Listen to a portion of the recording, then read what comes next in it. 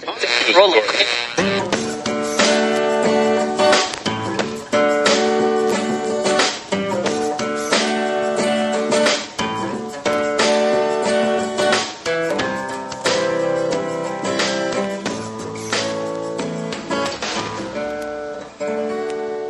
as moderator for tonight's broadcast.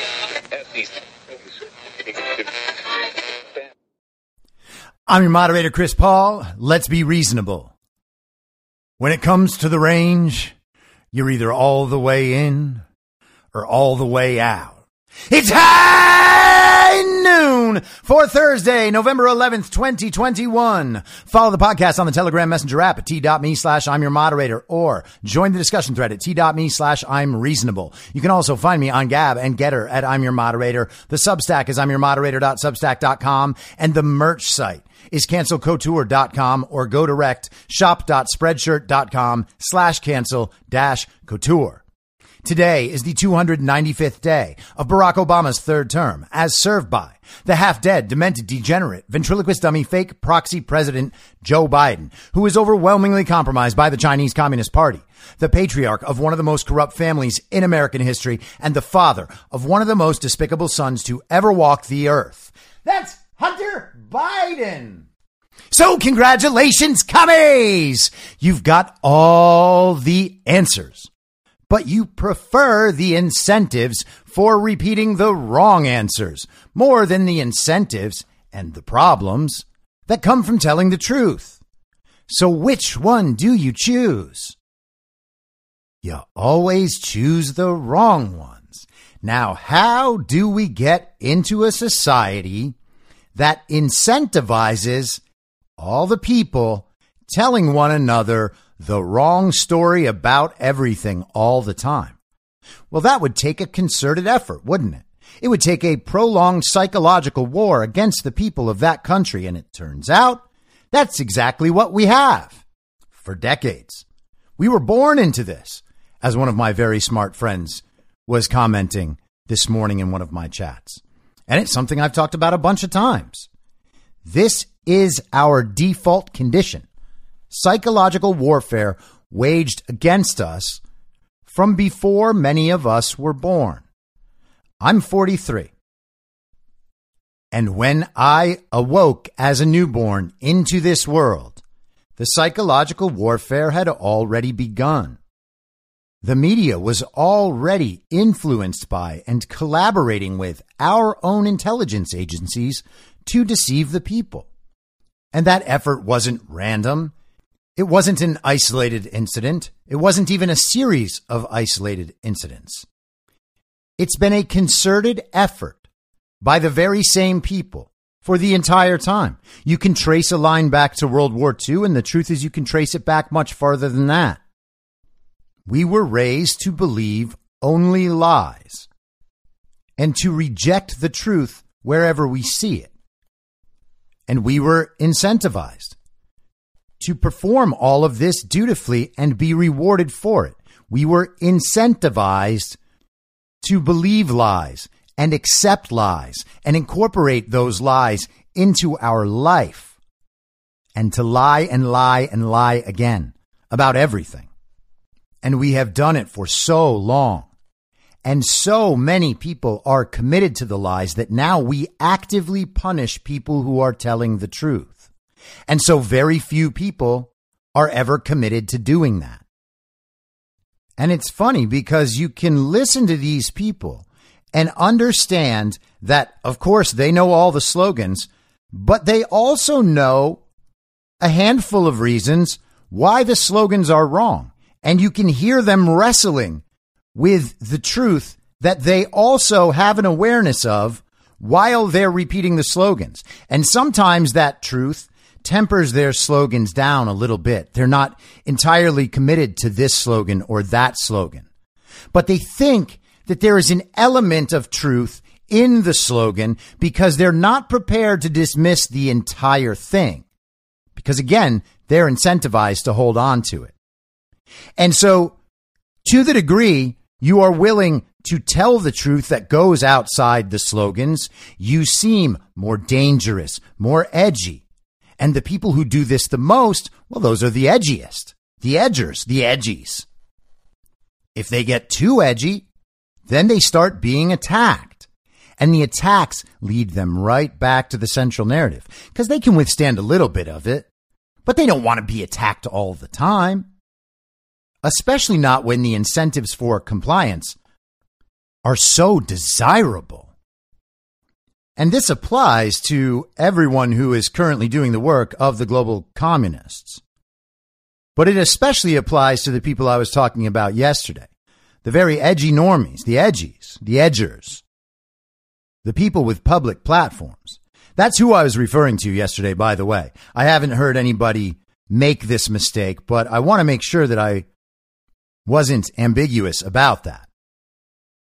What I was going after yesterday was not normal people who are waking up to what is really happening in the world. I'm not saying they should have known it a long time ago. Would have been great if they did, but it would have been great if I did in 2015 and 2016. I didn't. I was probably very edgy then. But one thing I consistently hear about the edgies and the edgers, I can't decide which one I like better yet. One thing I consistently hear is, hey, you can't go after these people because these people are waking people up. And I say, okay, I understand that. And I guess that's a good thing. That's why I mentioned yesterday that it's entirely possible that what Candace Owens, for instance, is doing is helpful. Some people do need to wake up from the point they're at now and get where Candace Owens is right now so that you can get past that point eventually. I get it. I understand the process, and I'm not arguing with that. What I'm saying is, if Candace Owens in some way is meant to represent an intellectual vanguard of the edgy people, well, what she's doing isn't edgy, and it's way too late. If she has the influence over the audience we're told she has, then it would be better if she was waking people up to the correct answers when they become clear to the people who are actually at the forefront of this information, of this mode of thought. And she's not there. If she was there, she'd be saying what she's saying right now, a year ago or more. And again, I was behind a lot of other people. Those people were much smarter than me. They were nailing these things down before I was. But we cannot pretend that these people with these public personas and these massive platforms do not have access to the information and the modes of thought that I have. Of course they do. They have the opportunity to look at all the same information. They have the opportunity to analyze it properly without being skewed by the central narrative, but they don't because they are incentivized to stay within the central narrative. They make money off it. They get attention off it. And they are punished when they go outside that, and they succumb to that punishment over and over again. That's my point. And they stick with the central narrative to one degree or another based on the calculation of incentives. They don't want to lose their platform. They're scared about losing their social media. So rather than taking that head on, taking your ideas out into the world, expanding your presence on alternate platforms, instead they close the Overton window that they're trying to climb through. They're actively making it harder on the whole for people to wake up because they're holding the conversation back. They are setting the parameters to keep the incentive structure in place. And people ask me, why are you going at people who are on our team? And what I say is these people are not on our team. These people are not defending our position. These people are not opening space for us to plow through this position. These people are keeping it so that our position seems dangerous and convincing their listeners that there's no reason to take this position seriously. And for the record, Candace Owens is a lot braver than most of these people, particularly people she works for, like Ben Shapiro. And I was listening to Ben Shapiro on the Joe Rogan podcast this morning, so I want to talk about that for a little bit. But before I do that, I just want to say, like, you can move outside the central narrative. You don't need to hold on to any piece of that. The only reason you're doing it is because there's some social incentive to do it. The people around you, you're worried they won't take you seriously anymore if you go outside the central narrative. But here's the thing. They don't know anything, okay? They wouldn't know whether what you're saying is true or not. They only know whether or not it would be dangerous for them to say it. And if they determine that it might be, if somebody might think that they're now a no-no person for thinking about these strange new ideas, then they won't do it. That's the problem. The incentive structure for belief in this country right now as a condition of this decades-long psychological warfare is all skewed. That's my problem. Okay. And if you realize that, then what you need to do is get fully out to the range. All right. You can leave the central narrative behind. It's not like we won't tell you about the same events. We're just not going to lie about them. And we will admit where our knowledge is incomplete. And we will say, I think it's this, but it might not be this. Some people say it's this. And, they kind of have a point over here. Not real sure. That is a reasonable way to have a conversation. And so what you need to do is leave the shackles of that psychological war that you were born into behind. They do not serve you at all. All right? Leave all of the stupid and evil communist ideas behind. They are all a result of state media propaganda that has been inflicted on you for your entire life. So you do that. And then you make amends with all the people you have shamed and bullied and censored and tried to get fired from their jobs. We will accept you with open arms because we want you to be part of the American project of human liberty and self-governance. And then you just migrate on down to the range, migrate back to America. And with that, I would love to extend a warm Thursday high noon welcome to all of the redeemable communists out there. Hello, commies! Welcome to the show. Not sure how you found it, but I'm glad you're here. And in not too long, maybe a week, maybe 2 weeks, I will make you American again. And then you'll be like, how was I doing all that commie shit before? And I'll say, hey, I don't know. But it's probably because you spend too much time listening to Joe Rogan and Ben Shapiro. And here's an example. Rogan and Shapiro are discussing how things are falling apart in cities and kind of settling on the idea that it's just because too many people are near each other. It feels like there's sort of a background level of threat that just exists when there are tons of people who you don't know who are around you all the time. And in small communities, it's not replicated that way because you actually know your neighbors, you know the people you're dealing with on a regular basis. But if you're walking around a big city, just the kind of lizard part of your brain has to constantly be on alert. Okay, the next person who walks down the street could be the person who stabs me in the eye. And in LA, that's actually not a wild consideration, considering that they've let every mentally ill drug addict out onto the streets and then said that it's a civil right for them to stay there, like right outside people's houses. It's crazy. If you were a real conspiracy theorist, if you're a real tinfoil hat, dyed-in-the-wool conspiracy theorist, you would look at the L.A. district attorney and you would go, what the fuck is going on here? Like, is this a plot to ruin the city? Is this like, has China hired this guy? Like, what is going on? Between that and San Francisco, between that and San Francisco, taking beautiful cities wild. And just destroying the cities. And by the way, not doing anything good for the people who are actually mentally ill and drug addicted, just leaving them out on the street and pretending that sleeping on a street corner is the highest form of freedom, and definitely have to leave their shit just lying around on the streets while they poop on a corner. It's unbelievable. And at some point, you would imagine that people would have to wake up to this. And you see this a little in New York, right? I mean, Eric Adams is a big change from Bill de Blasio. Now, if you heard what I heard, you just heard Joe Rogan, who is the smarter of these two people, say that if I was a real conspiracy theorist, a real tinfoil hat, dyed-in-the-wool conspiracy theorist, I might think there was some plot going on here to destroy our cities. So he actually kind of has an awareness that maybe there is something else going on besides just this wave of communist voters putting George Gascon in as district attorney in Los Angeles and Chesa Boudin, I'm not sure how you say that, in San Francisco. and these other DAs and attorneys general around the country. But he immediately ducks out of it.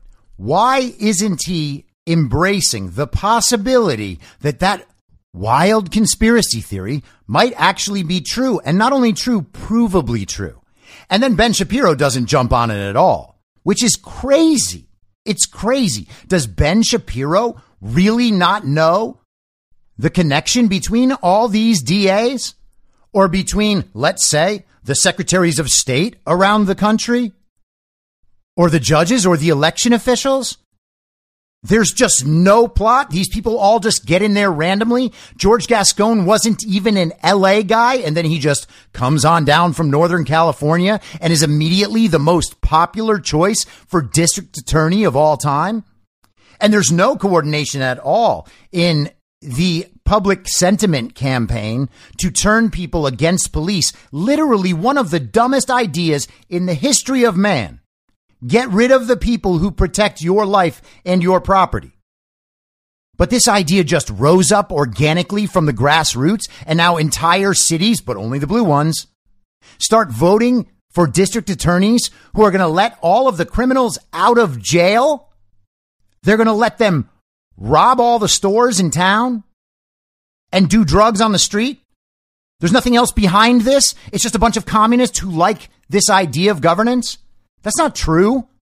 We know from polling, I mean, take the polling for what you will, but Pew Research studied this last year, studied whether or not black voters, black Americans wanted police defunded, whether they wanted more police or fewer police. And it was something like 80% of black Americans wanted more police in their communities. So who is it that's doing this?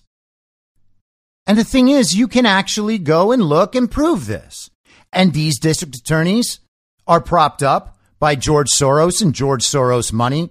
They are, in fact, in these cities to destabilize these cities, to increase the crime rate so that people move out and so that property can be swooped up at lower costs. This is actually part of the global reset agenda. And there's more than enough evidence for this. They could prove it to themselves, but instead, they assume that this must just be what the voters want. And maybe if the voters weren't in this crazy time, maybe they'd think a little more seriously about this stuff. And again, this is one of the prices of not understanding election fraud. And neither of these two people have bothered trying to understand that. Why? Is it because the evidence isn't out there? No. It's because they were incentivized against considering these options. As a culture, we have decided that there are certain subjects that we cannot consider.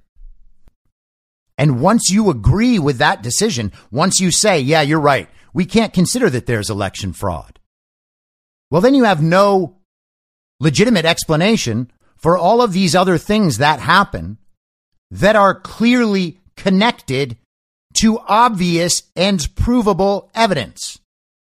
It is not a conspiracy theory that these DAs are being put in there for a reason. And they're all doing the exact same thing in places all over the country for a reason. They didn't get hired because they were the best at their job. And they are not acting in a way that violates their oath and also puts their own constituents in danger because they have brand new ideas about how things should work. They are doing the job they were put in office to do. They are in office illegitimately. And of course, we are going to find out that all of this is true. But that conversation is impossible if you don't break outside the central narrative. And that's exactly what's going on here. And let's get some more facts from a fact guy. Right. This is why it's been so bewildering to me. So I took the vaccine. My wife took the vaccine. My parents took the vaccine. I have young kids. I have no intention of them taking the vaccine. They're 7, 5, and 1. There's no track record of the vaccine for kids. And the risk to them is below minimal. But you and I can disagree on the vaccine, and I don't care what you do so long as you're not posing a threat to me. And yet there's this whole idea out there that if you don't do what I want you to do, you're going to kill me. I'm vaxxed. I'm not worried about it. Now that little segment is amazing. Okay? Every bit of what Ben Shapiro just said is inside the central narrative, and he still doesn't make sense at all, which is what happens when you have to stay inside the central narrative. So he's vaxxed, his wife is vaxxed, his parents are vaxxed, but he's not going to vax his children because he understands that there is some risk. And in that risk calculation, it's not worth it to vaccinate his children because his children have a near zero chance of dying or being negatively affected by the coronavirus. But the thing is, Ben Shapiro also has a minute risk of dying from the coronavirus. 1 in 10,000? 1 in 100,000? Those are his real risks. The infection fatality rate of the coronavirus. 1 in 1,000 people who are infected with the coronavirus might die from it. And almost all of those people are senior citizens, and actually beyond senior citizens, they are elderly, above the average age of death in America, with multiple comorbidities. Ben Shapiro's chances of dying from the coronavirus, using therapeutics especially, are near or at zero. But he still did it. Why did he do it? Then we move on to the second half of that genius statement, and he says he's vaxxed, so he's not worried about it. But hey, Ben, didn't you look at the data, fact guy? Your vaccine doesn't do anything. In fact, your vaccine puts you more at danger than before you got it. Are you going to get the booster when they tell you to, Ben Shapiro? And he is the one with the edgy opinion within the central narrative, because he's supposed to toe the line and say everybody should get vaxxed. And he actually does say that every adult he thinks should get vaccinated. He can't support that, but he's staying in the same position he was in 6 months ago or 8 months ago. And that position is totally untenable now because none of the data supports that position. The only thing that supports that position is that it is still safely inside the central narrative. And so he's repeating it because otherwise he would have to say that all the stuff he said months and months ago was totally wrong. And it was totally wrong for the same reasons it's wrong now. And many of us knew that. And we had the evidence and the support for why we said it. So he won't get his children vaccinated based on the relative risk calculation, dangers from the vaccine, dangers from the coronavirus, and that there's not enough long-term data for children to want to do that to his own children. But his risk calculation for himself is virtually the same if he's actually responding to the data and what the vaccine does and does not do. But he made the other decision. Why? And I'm not saying everyone should have the same risk calculation, but if you're going to be a fact guy, if you're just making decisions based on the facts, well, the facts aren't different enough to make different decisions. And now we find out that the vaccine actually doesn't prevent you from getting the disease, doesn't prevent you from spreading the disease, doesn't prevent you from getting seriously ill, and it doesn't prevent you from dying. So what risk calculation could Ben Shapiro be making for his children that is different than for himself? And remember, it's not just for himself. He's encouraging all other adults to do it. Hey, folks, those are just the facts. Facts don't care about your feelings. Facts care about my feelings. And people are like, why do you say that these people are being dumb? Well, this is Exhibit A through Z. A lot of factors that are involved in keeping your body healthy. But this is not, it's not conducive to this, brought to you by Pfizer. It's not conducive to that narrative. Listen, this fucking narrative is scary. Yeah, it's the lack of willingness to expose information is totally crazy. Yeah. And again, this is coming from somebody who's very pro-vaccine and thinks the vast majority of adults should get a vaccine. I am very pro-vaccine. This is not a vaccine. This is essentially a gene therapy. They've changed the term what a vaccine means because of this. You know that, right? Yeah, no. The mRNA is a relatively new technology compared to the way they used to do vaccines, yes. It's relatively new, and there's no long-term safety data. It doesn't exist. And we're in the middle of Obviously, it's important to do something, right? And so we're essentially in the middle of an experiment. This is a long-term experiment with people, and we're going to find out whether it's 5 years from now or 10 years from now. But if you look at the vast majority of FDA-approved drugs, if you look at all of them, like out of the, who knows how many thousands of drugs that have been approved, do you know how many have been pulled out once they found out there's adverse side effects after years and years of use? It's fucking nuts. It's a crazy number. Like I said, Joe Rogan is way smarter than Ben Shapiro. Everything Rogan just said is right, okay? It's nuts that he still thinks he has to give some credence to the other side. Everything the other side has said about the vaccine has turned out wrong. And they knew it was wrong when they were saying it at the beginning. Ben Shapiro, I'm very pro-vaccine. Okay, well, this is not a vaccine. Yeah, well, okay, yeah, I know. It's a new technology. Yeah, and there's no safety data for it. Okay.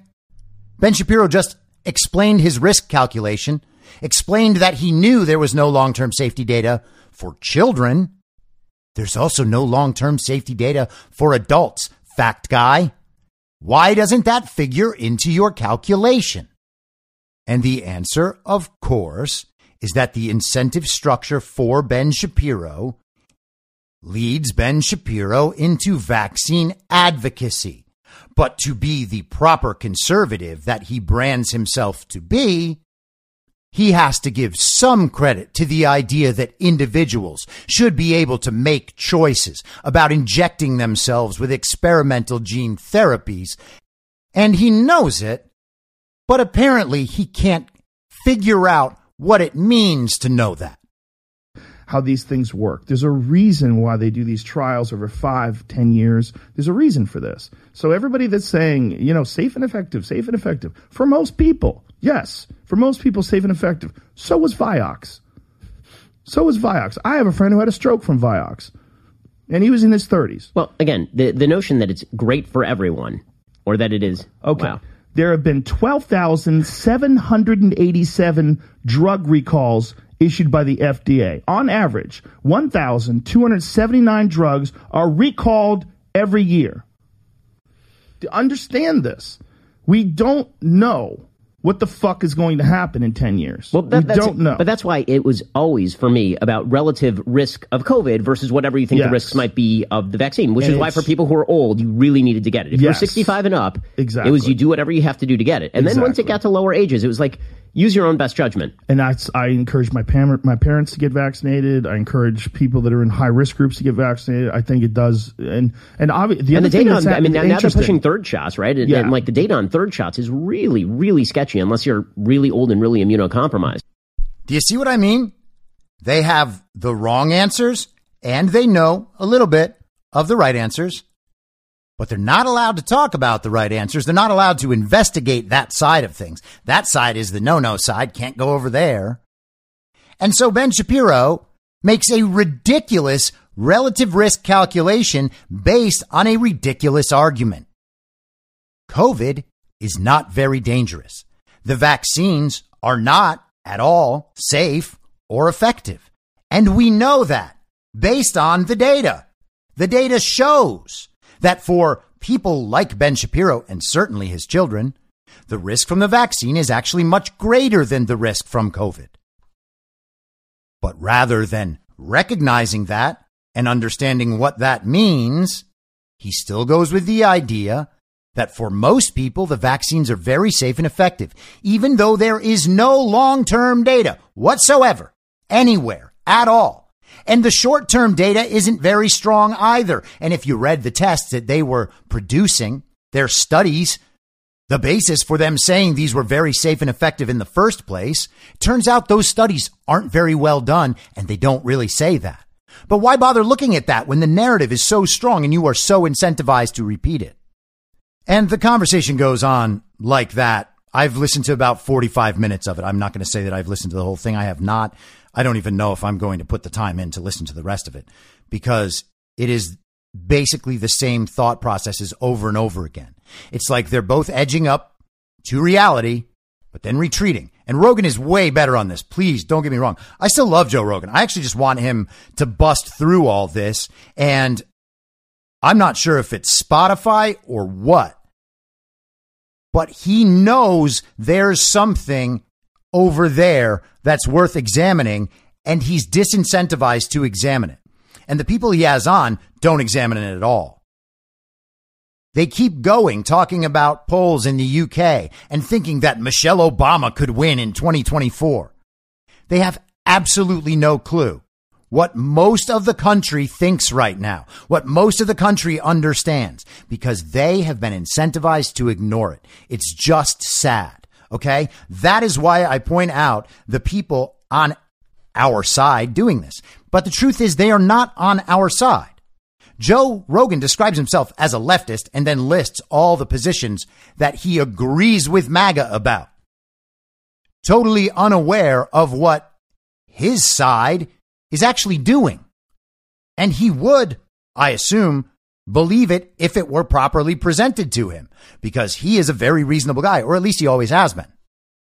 Ben Shapiro is confused. Ben Shapiro thinks that he is always the smartest person in the room because he runs through his bits really quickly. And these are all bits. This is the exact same stuff he talks about on his show. He even recycles some of his own jokes. And Rogan doesn't laugh because they're not funny. But let's get off this subject, okay? I want to just briefly talk about Kyle Rittenhouse. I watched a good amount of the proceedings yesterday. Kyle Rittenhouse, I don't know if I would go so far as to call him a hero for what he did, though many people are. I will call him a hero for what he has been forced to endure and the way he has come through it. He decided to take the stand and give testimony himself as the defendant. That's very bold. He doesn't have to do that. But he went up there, and at one point he broke down crying. I mean, this is when he is describing that night and the circumstances that occurred that led up to him shooting people. And the amount of psychological torture and trauma that he's experienced for the last year showed on his face for everyone to see. The judge was visibly and rightfully upset at the prosecution for the stage show they were performing for the cameras, and the media covered it in the way you would expect them to. They edited the footage and showed and portrayed a story that simply was not occurring in the courtroom. These people are completely in another universe. And the good thing, as Jack Posobiec pointed out online yesterday, is this is the sort of thing that will red pill people. This will wake them up to what the media is doing. They can watch the trial, understand what happened, and then watch the media cover it. And what they see is the media constantly lying about everything, taking people's words and actions out of context to create a totally alternate reality for their viewers. There were a couple of interesting tweets that came in the aftermath of all this. And there was this one random leftist whose tweet kind of went viral. She wrote, her name's Sarah Beth Berwick. I don't think she's not a blue check mark. I don't know who she is. But she wrote, I am highly educated and reasonably perceptive, and it was only today that I learned the Kyle Rittenhouse victims were white. My progressive bubble made this seem like a very different case than it is, and other progressives agreed with her in response to this tweet. Now, I cannot expect that she will take the next step and think, how many more things in my life, in my ideology, are exactly like that. I don't expect her to do that. But it's good that she figured this one out. The media right now, though, is calling Kyle Rittenhouse a white supremacist and the judge a white supremacist. Kyle Rittenhouse was acting in self-defense. Nothing could be more obvious. But that's not good enough. So you have a Black Lives Matter chapter leader in New York threatening riots if the case goes the wrong way. And that's not looked at as domestic terrorism or a threat of domestic terrorism. That's looked at as the woke expressing their righteous anger. And this isn't just a matter of opinion and misunderstanding. This is people acting out because everything in their world, everything they understand about the world around them is completely and utterly fake. The Daily Beast had a headline today. Adam Schiff shuts down Conservative View guest host. Now, I played that clip on this podcast a couple days ago. Adam Schiff was embarrassed in public and still lying, still provably, verifiably lying.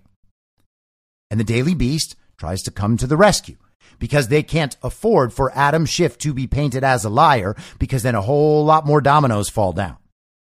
So instead, they pretend that Adam Schiff actually slammed that woman, that he embarrassed her with the facts. This isn't a matter of perspectives.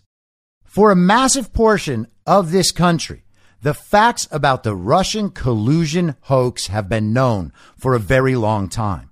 The Daily Beast knows its audience doesn't know any of those facts. So they can actually prop Adam Schiff up, and then they can write a few sentences that everybody knows supporting Adam Schiff's claims.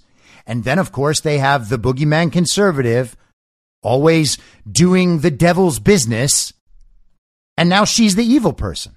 It is a completely alternate reality that does not touch the real one virtually at all. It would be like discussing an episode of Game of Thrones with a friend of yours and being like, yeah, man, oh, wow. The Starks won 2-1 in the last minute. It was nuts. I thought it was going to go into overtime, but they scored. And you're like, wait a second. That's not Game of Thrones. Okay, switching subjects without a segue.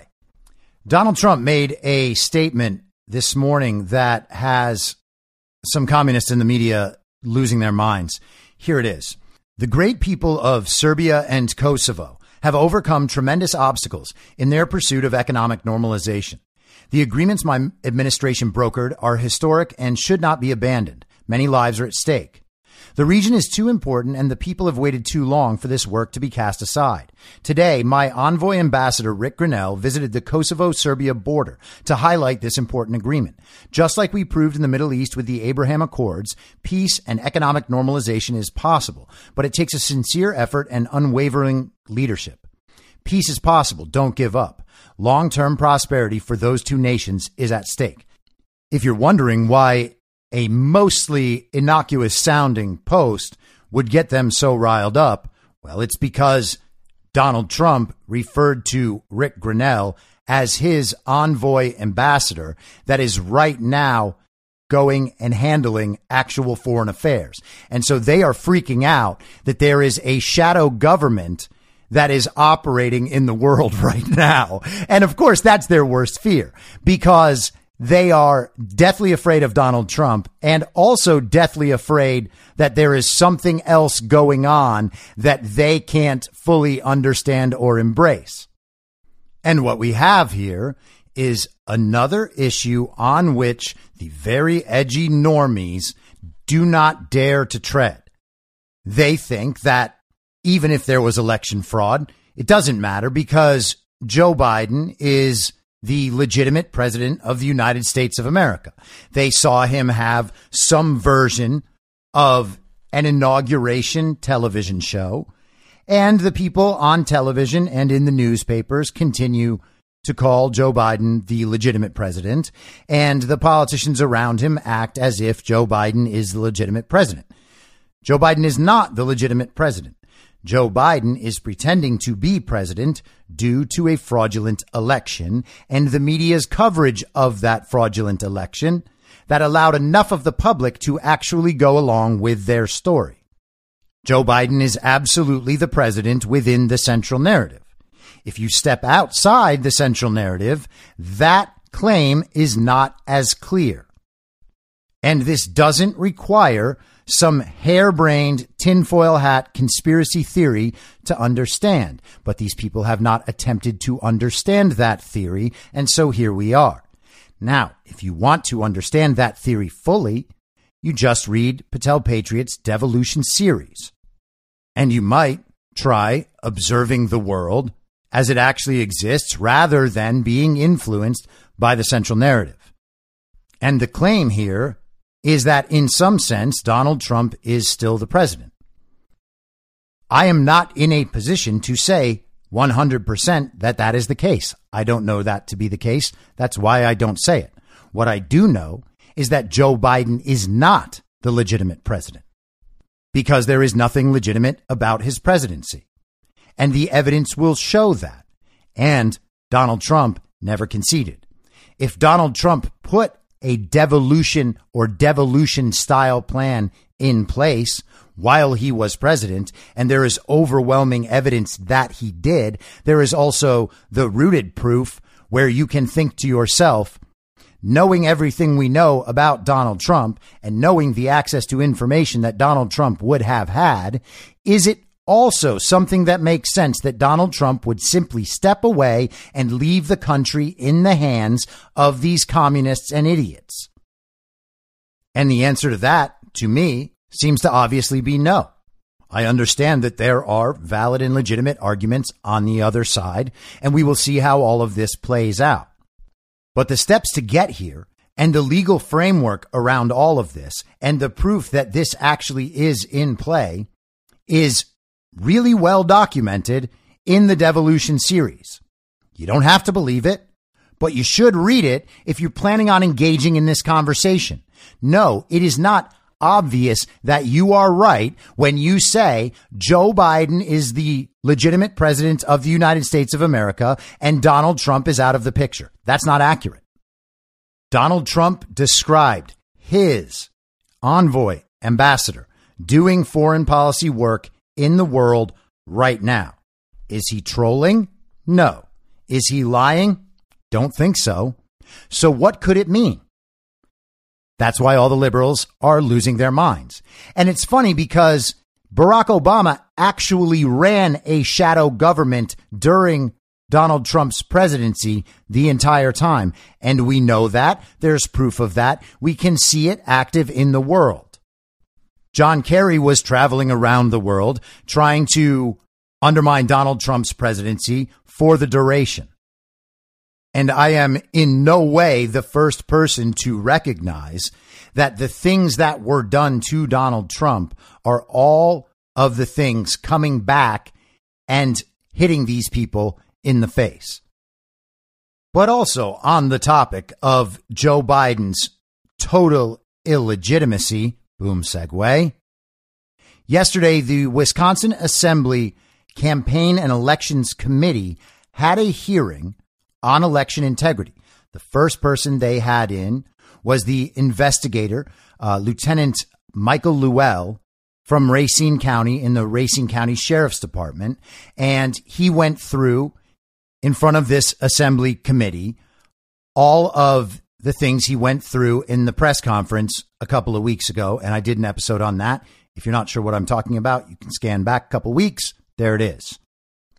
But after Luell's presentation, they brought in Michael Gableman. Michael Gableman is a former Supreme Court justice in Wisconsin.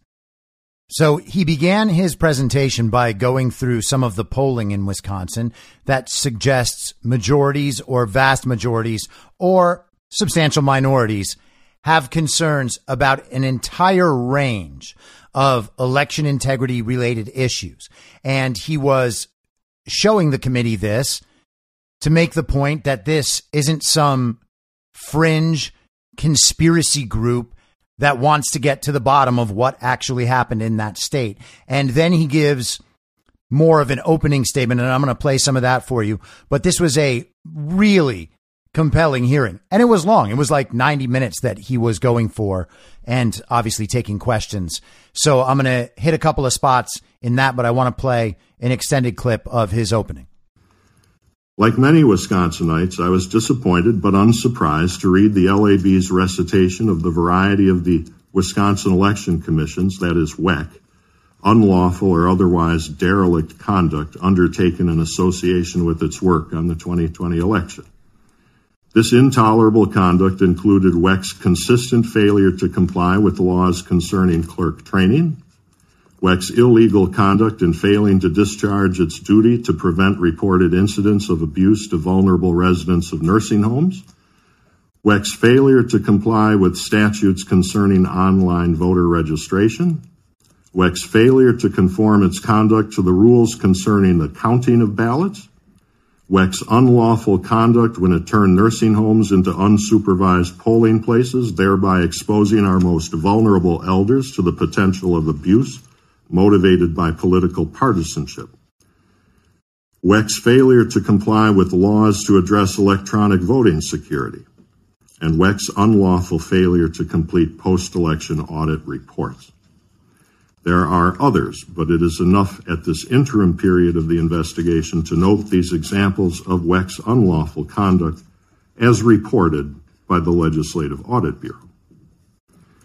The myriad of WEC's failures as found by the LAB, along with the accompanying attempt to cover up those derelictions, has made it unforeseeably and incalculably more difficult and time-consuming to investigate the matters at hand. In short, nobody prior to the start of this investigation could have foreseen just how systematic and substantial WEC's failures are. Investigation of these matters is further hindered by Ms. Wolf's, WEC's, and several cities' retention of a multitude of high-priced lawyers from both in and out of state for the purpose of obstructing the legislature's constitutional duty and the right to find out what happened. Furthermore, we currently have a governor telling government employees to, quote, lawyer up, end quote, in order to withhold information the public has not only a right to, but is already paid for as well. Similarly, we have the bizarre specter of our state's highest-ranking law enforcement official denying the citizens he is supposed to be serving their right to find out what happened in their election, and instead is fighting against the people on behalf of his powerful friends in government in order to assist their obstruction of oversight and cover up their illegal conduct. Whoever Tony Evers and Josh Kaul are serving in this matter, it is certainly not the public. With that, I think it's fair to say there are some powerful forces aligned against my office, against your committee, against the Assembly, and frankly, against the people of Wisconsin. But the unalterable truth is that we have to get to the bottom of this. As opposed to my staff of under 10, Josh Kaul has hundreds of lawyers under his direction and an annual budget of over $150 million. WEC has approximately 25 employees and an annual budget of about $9 million. Tony Evers, of course, is the chief executive of our state. The recent nonpartisan LAB report makes clear that election laws have been and are currently being broken, and that the agency charged with overseeing compliance with those laws is actively violating them, so far with impunity. Although I have already enumerated some of the particulars, nothing illustrates the black hole of problems at WEC more than the LAB report's recommendation that the Wisconsin Elections Commission enact a rule requiring themselves to follow the law. This is something out of Kafka or Orwell. So we all know laws have been and continue to be broken, and the LAB report does a good job of giving a broad overview of certain major issues that citizens are concerned about. But the LAB report gives only a general overview of WEC's illegal conduct. My office, by contrast, has been and will continue to do a closer and more refined review of these issues and expects to present robust legislative options in our final report. In the meantime, however, we have spent countless hours speaking with clerks and other officials and various election law experts from in and out of the state. For more detail, I recommend that you, the media, and the public all review our interim report. You each have a copy, and the PDF is available on wifraud.com. We've been busy, and we are staffing up. The obstruction we have met has only solidified our resolve to get to the truth. To that end, we have focused on 3 areas of inquiry. First, we are looking at the issue of the influence purchased by private outside money in Wisconsin elections. That is, the question of whether private groups may purchase Wisconsin elections. Is it okay for outside money, including money that is being spent on high-priced lawyers right now, to obstruct this investigation, change how Wisconsin elections are administered? My office already has spoken with clerks who have expressly told us that they want outside money banned in the state of Wisconsin. Banned. And we have clerks who quit because they were bullied by these dark money groups. And your committee has testimony of just a small sampling of citizens who were bullied, one man whose wife was in tears. To address these concerns, we need to review all contracting documents and talk with citizens and officials. It's not enough for self-interested individuals and agencies to attempt to whitewash and say, oh, it's a gray area of the law. No, it's not. An investigator must interview all the complainants and review all the documents.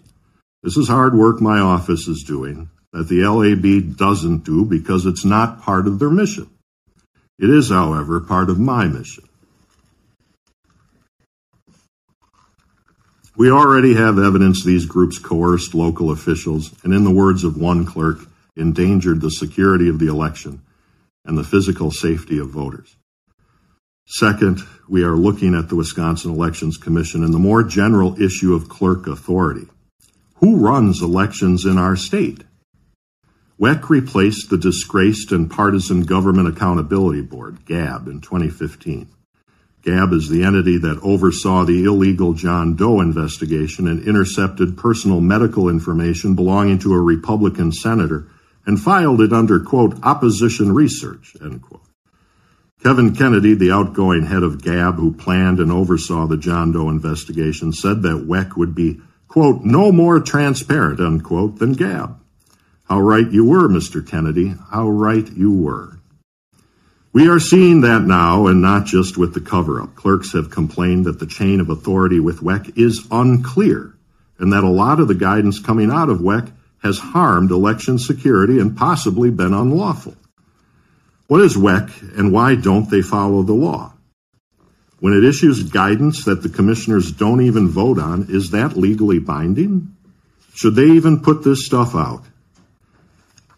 It is perverse that citizens of this state often have no recourse when election laws are broken except to complain to WEC, even when a citizen complains about the actions undertaken by WEC itself.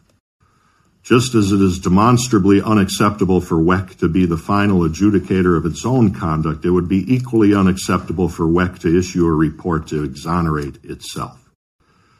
And when WEC excluded the Green Party from the ballot in 2020, its own actions served to frustrate judicial review of its conduct. It is an understatement to observe that WEC has numerous issues that cry out for the exercise of legislative oversight. Third, my office is looking at the voting machines. More broadly, we are looking at all the confusing technical aspects of Wisconsin elections administration. As I've said many times, I'm not in the business of overturning any election, and I'm also not in the business of claiming without evidence that anyone hacked the voting machines. But what the LAB report failed to do, and what my office is doing, is taking a look at the rules, the contracts, and the technical aspects of election machines so that we can examine and test those systems and come back to our fellow citizens with clear and understandable explanations of how these systems work. This includes deploying independent and certificated technical experts and speaking with machine vendors. It also includes obtaining access to the various voter databases that are, as the lab report has noted, often of dubious quality. In the absence of true transparency, eager citizens are often left with accessing outdated and inaccurate information, often at great expense, and performing statistical analyses which appear to show extremely high numbers of dead voters or other impossibilities. I have not made any unsubstantiated claims, nor will I. My office is committed to thoroughly investigate all credible claims related to elections administration. This is something the LAB didn't do and was not expected to do. It's not something WEC or any entity under investigation can do themselves. Only the legislature can do this. So I am grateful for the continued support of you, the public, and the Assembly. So I know that was a bit of a long clip, 8 or 9 minutes, but I wanted to give you the state of play in Wisconsin right now. He ran through so many different problems that all go so deep in what happened in Wisconsin in 2020. And what happened in Wisconsin in 2020 is not isolated. A lot of the issues he mentioned are reflected in states across the country. He discussed commissions of unelected bureaucrats changing election laws and procedures without the approval of the state legislature. He talked about dark money coming in and buying the elections. What he's referring to is the Center for Tech and Civic Life, the Zuckerberg-Chan initiative. That's Mark Zuckerberg's money going into these communities, Mark Zuckerberg's people going into these communities, and specifically referring to Michael Spitzer Rubenstein, who was dropped into Wisconsin from out of state.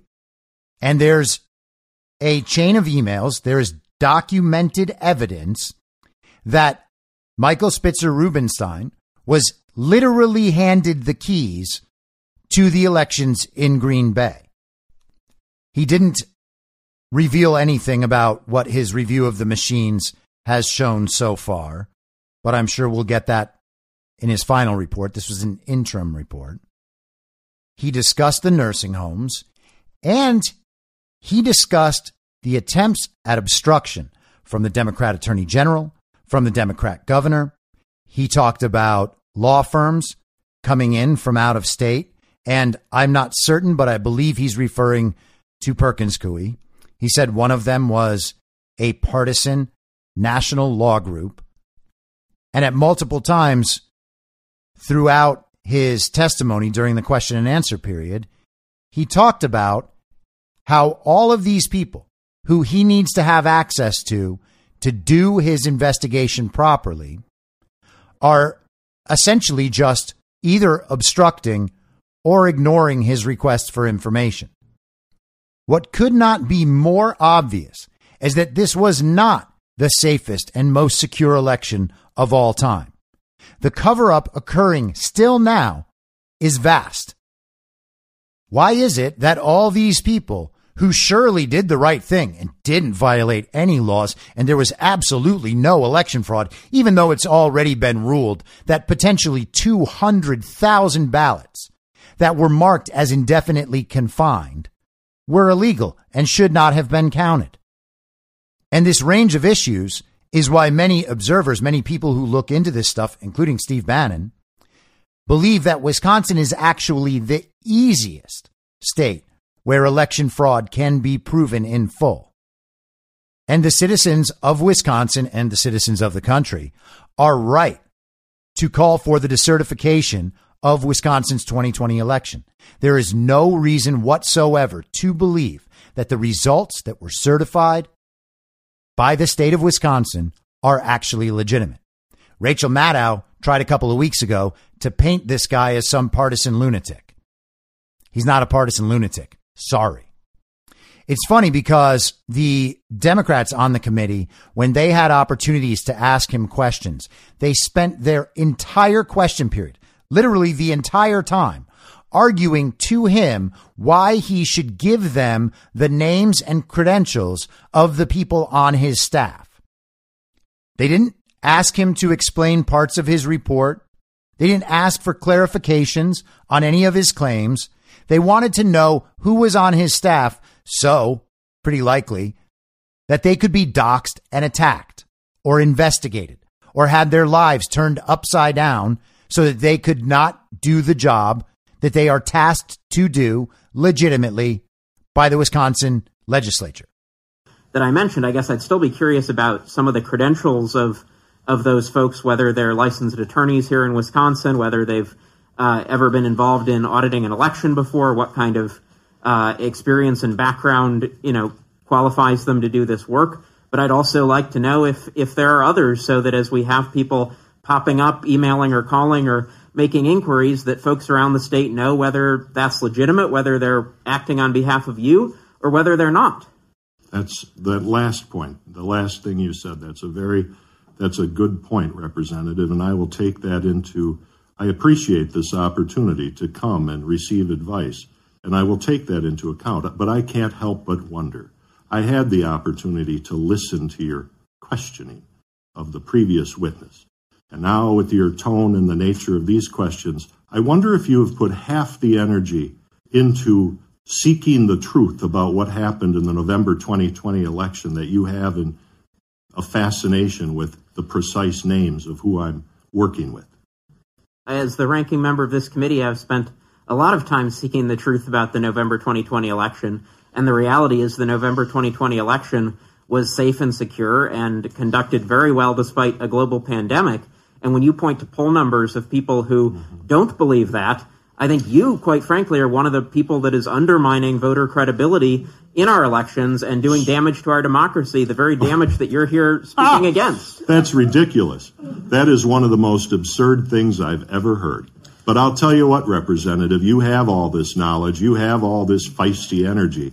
I don't recall receiving one phone call or one letter from you. I've been in business for 70 days now, and my phone is not rung with Representative Spreitzer on the other end of the line. I think that if you are so impassioned and so knowledgeable and so confident, let's put it that way, if you're so confident, Representative, that this election was a model of integrity, you are in the minority in this country and in this state, by the way. And so I would have expected a man of your interest and enthusiasm to have contacted me to show me the facts that help me understand your way of thinking. When a majority of our fellow citizens, Representative, do not believe your way.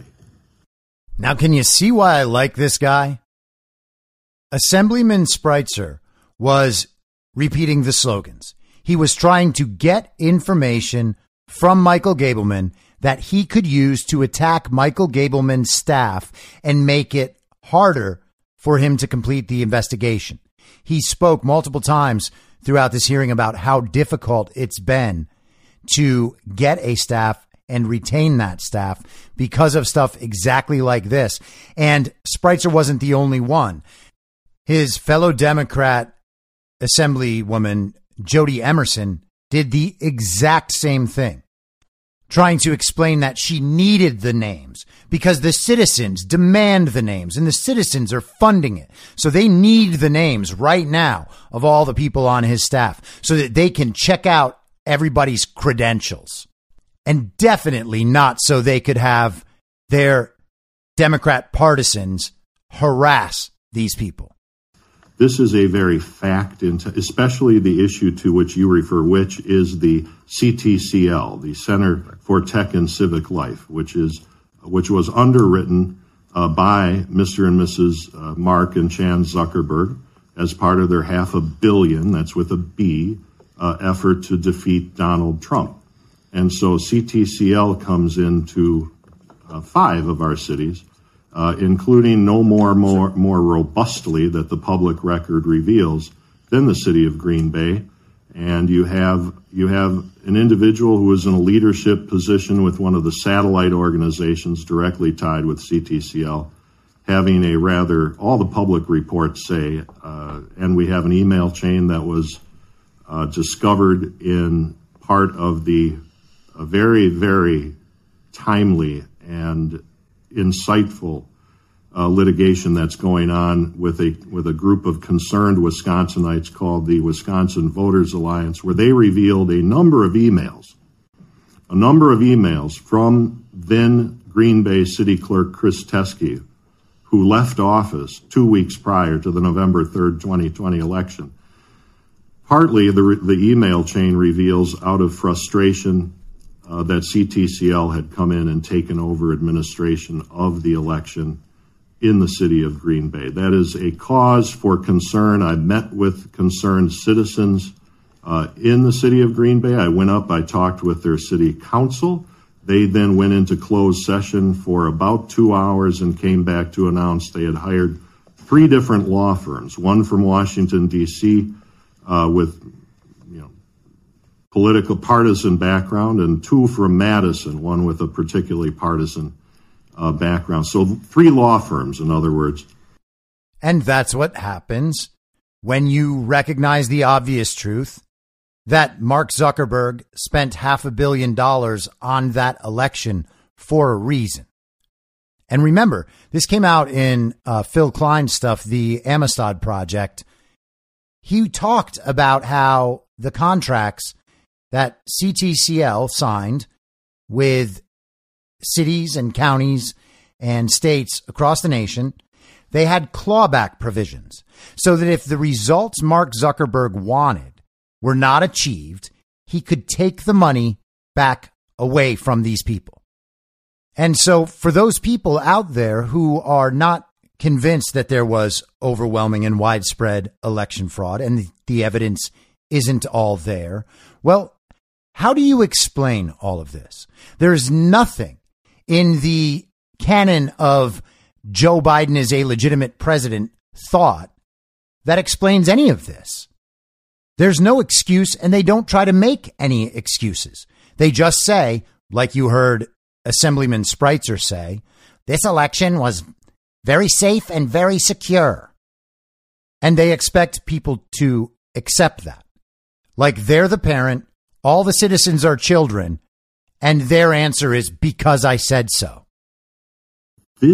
I'm working for all of you. This is an exercise of the legislative oversight to find out if your laws were followed. And to me, there is no more core duty of a government than to run honest elections that everyone can have confidence in. So that if I appear to be a little crabbed about the information I'm sharing, it's because I'm being cautious. Do you know why? Powerful and rich forces are aligned against me. They are lining up. They know how the game is played. I am going to do this the best that God gives me the ability to do. That's it. Again, why is it that the safest and most secure election of all time must also be covered up?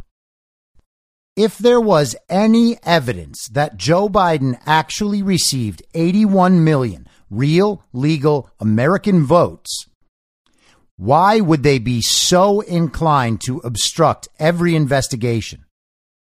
The old excuse was that people talking about the big lie would cause another very violent insurrection.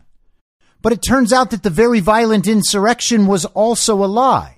So what is the threat?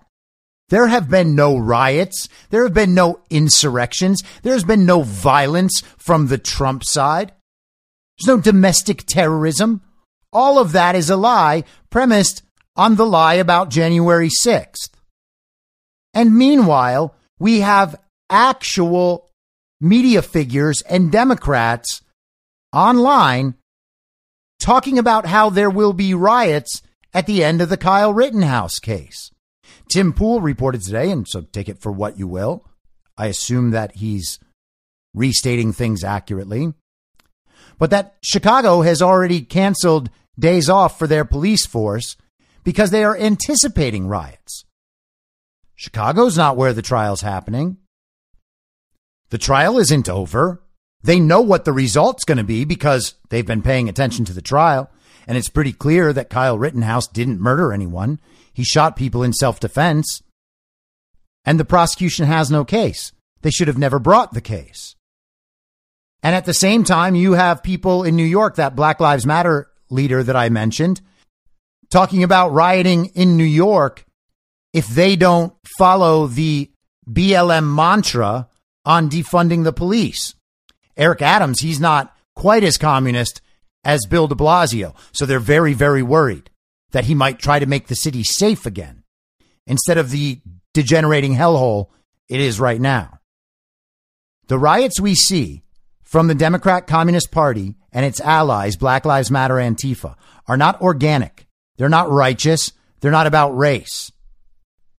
Kyle Rittenhouse is not a white supremacist, And he didn't even shoot black people. He shot criminals, actual criminals, one of whom was just let out of jail that day and immediately went to go join the riot. How much more proof do people need that these riots are planned and organized and directed and intentional? They exist to scare and intimidate citizens. They exist to perpetuate their narrative and achieve their goals by destabilizing cities. But I just want to play you one last clip from this hearing. The whole thing was actually really compelling. I suggest you watch it in its entirety. And allowing those machines to have the ability to be overwritten in that 22-month period, again, is an opportunity for WEC to say that they have not had that opportunity to make clear guidance to the clerks about holding on to the information for 22 months. Doesn't bring any source of comfort to people about elections. So, I appreciate you taking this on as one of your issues, because put it to bed one way or the other, right? Either the machines tabulate very correctly and they cannot be hacked, or we do have these issues. And it's one of the things that I think we hear from our constituents regularly. And I want to move on too, but where are we on right now with WEC does not allow us to do that. And I think it was September 9 or September 10 when we learned a lot at the WEC meeting that was held, and I watched because I was extraordinary. Because you're fascinated with WEC meetings. And who wouldn't be? But so I watched, obviously, because we had sent out the preservation notice, and I wanted to see what they wanted to do or what they were going to do about that. But I was nonplussed when they started discussing the consequence of the updates on their voting machines, where simply in passing, one of the participants remarked, well, in order to update, which they were doing on an ongoing basis and probably still are, we have to wipe the machine, which means they have to eliminate all data present in terms of any kind of data that would let us find out if anyone was having contact of any kind with that machine when they were legally prohibited from doing so. I can't imagine a step, if they had tried to design a step to undermine public confidence in not only their actions, but also their willingness to try to show the truth. I could not think of an action that could have been more specifically designed to do that. It was also at that meeting. Another showstopper was when I started interviewing clerks, before I had authorization to have infrastructure and staff. I was on my own for a little bit. And so I started meeting informally with clerks around the state. I know clerks. I know they are hardworking. They are typically successful. They take enormous pride in the quality of their work. We are blessed in this state with, by and large, great government, comparatively speaking. No more so than with our clerks. And so I went around, and my jaw dropped when the clerks would tell me, when I would bring up in conversation, well, who runs Wisconsin elections? I'm like, well, WEC does. I said, well, I'm not, what do you make of the statute here that says that you do? Well, and then it was made clear to me in these informal discussions that WEC did everything it could to impress upon the clerks that it is WEC who calls the shots when it comes to elections. And then, so that's why, that's the setup to the punchline of this. On at that September meeting, when both the lawyer and I believe it was the chair, Ann Jacobs, who observed and then endorsed the fact as they saw it, that they don't direct anything, that they merely give to the clerks guidance, which affords no protection to the clerks at all. And then one of the WEC lawyers chimed in and said, and that means that the clerks bear all of the financial and other responsibilities for any litigation that comes from challenges to elections. I thought that was an extraordinarily revealing, publicly available moment. So once again, as in other states, the Dominion machines are updated, wiping all of the information that was on them before, so they could not be audited, so that the data that they are legally required to retain is gone. So no one can check. And he says correctly, it would be hard to design a method that would be more effective at eroding the public trust in the machines. And he's right. But also, they did design that method exactly for that, so that they could not be reviewed. And that's why it's happening everywhere. It's not random. It's not isolated. It's not an accident. This is the system that is allowed to persist in this country. And then he talks about how the Wisconsin Elections Commission says that they are running everything. They impress that upon the clerks, that what they say, what their guidance is, must be followed. But at the same time, it's actually all the clerks making all of these decisions. So they are legally responsible for anything that might go wrong, including as a result of listening to the Wisconsin Elections Commission. So I will submit to you once again that this was not the safest and most secure election of all time. In fact, it was the least safe and least secure election of all time. It was most opened to fraud in 100 different ways. It was that way intentionally so that the results could be whatever they wanted them to be. And it turns out they got the exact results they wanted. And so if you're a citizen in this country that still believes your vote counts and your vote matters, well, turns out it doesn't. And that's where we are until it gets fixed. And that's why this is the only issue that matters. Because very little else can change until the 2020 election is resolved. And until people wake up and realize that the election was stolen, Joe Biden is illegitimate. And then once you understand that, you start being able to understand how all those things we were talking about in the beginning of the episode, all those things that Joe Rogan and Ben Shapiro are very confused about, well, all of a sudden, all those things make a whole lot of sense. And sorry, Joe, I love ya, but this ain't a conspiracy theory. I'll be back tomorrow at the same reasonable time on the same reasonable podcast network. I don't have a network. Masks and lockdowns don't work. They lied to you about a pandemic, and Joe Biden will never be president. Goodbye. Whether you're a total newbie to podcasting or even if you've had a show before like me, you know how intimidating it can be to start your show. The tech side especially can be daunting. That's why I'm so grateful Anchor exists. If you haven't heard about Anchor, it's the easiest way to make a podcast. They knock down all the barriers to entry. Let me explain. First off, it's free. I don't know how or why, but I'm happy about it. The platform's great. There are creation tools that allow you to record and edit your podcast right from your phone or computer. Anchor will distribute your podcast for you so it can be heard on Spotify, Apple Podcasts, and many more.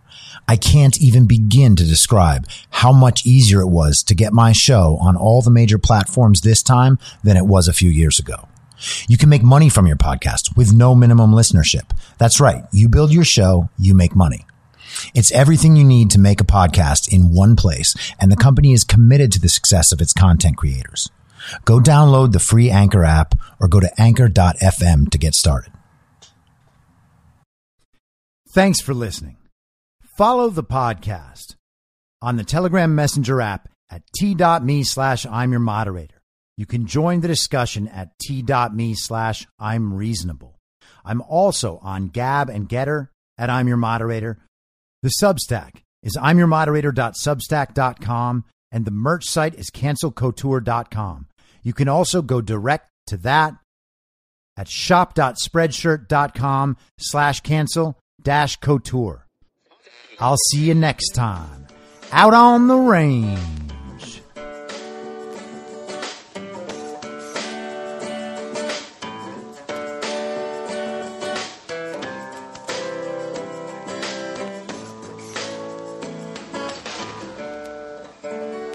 Acting as moderator for tonight's broadcast. In my mind, that's the end game. Thanks for listening. If you'd like to follow what I'm reading and thinking throughout the day, you can do that by downloading the Telegram Messenger app and going to t.me/I'm your moderator. On social media, you can follow me on Truth Social, Getter, and Gab at I'm your moderator. I also have channels on Rumble and BitChute. If you'd like to follow the writing, you can find me at imyourmoderator.substack.com. The merch site is cancelcouture.com, or go direct shop.spreadshirt.com/cancel-couture. If you'd like to support the podcast financially, the best place to do that is Ko-Fi. Go to ko-fi.com/I'm your moderator. And all of these details will appear in the show notes with each episode. I'll see you soon down on the range.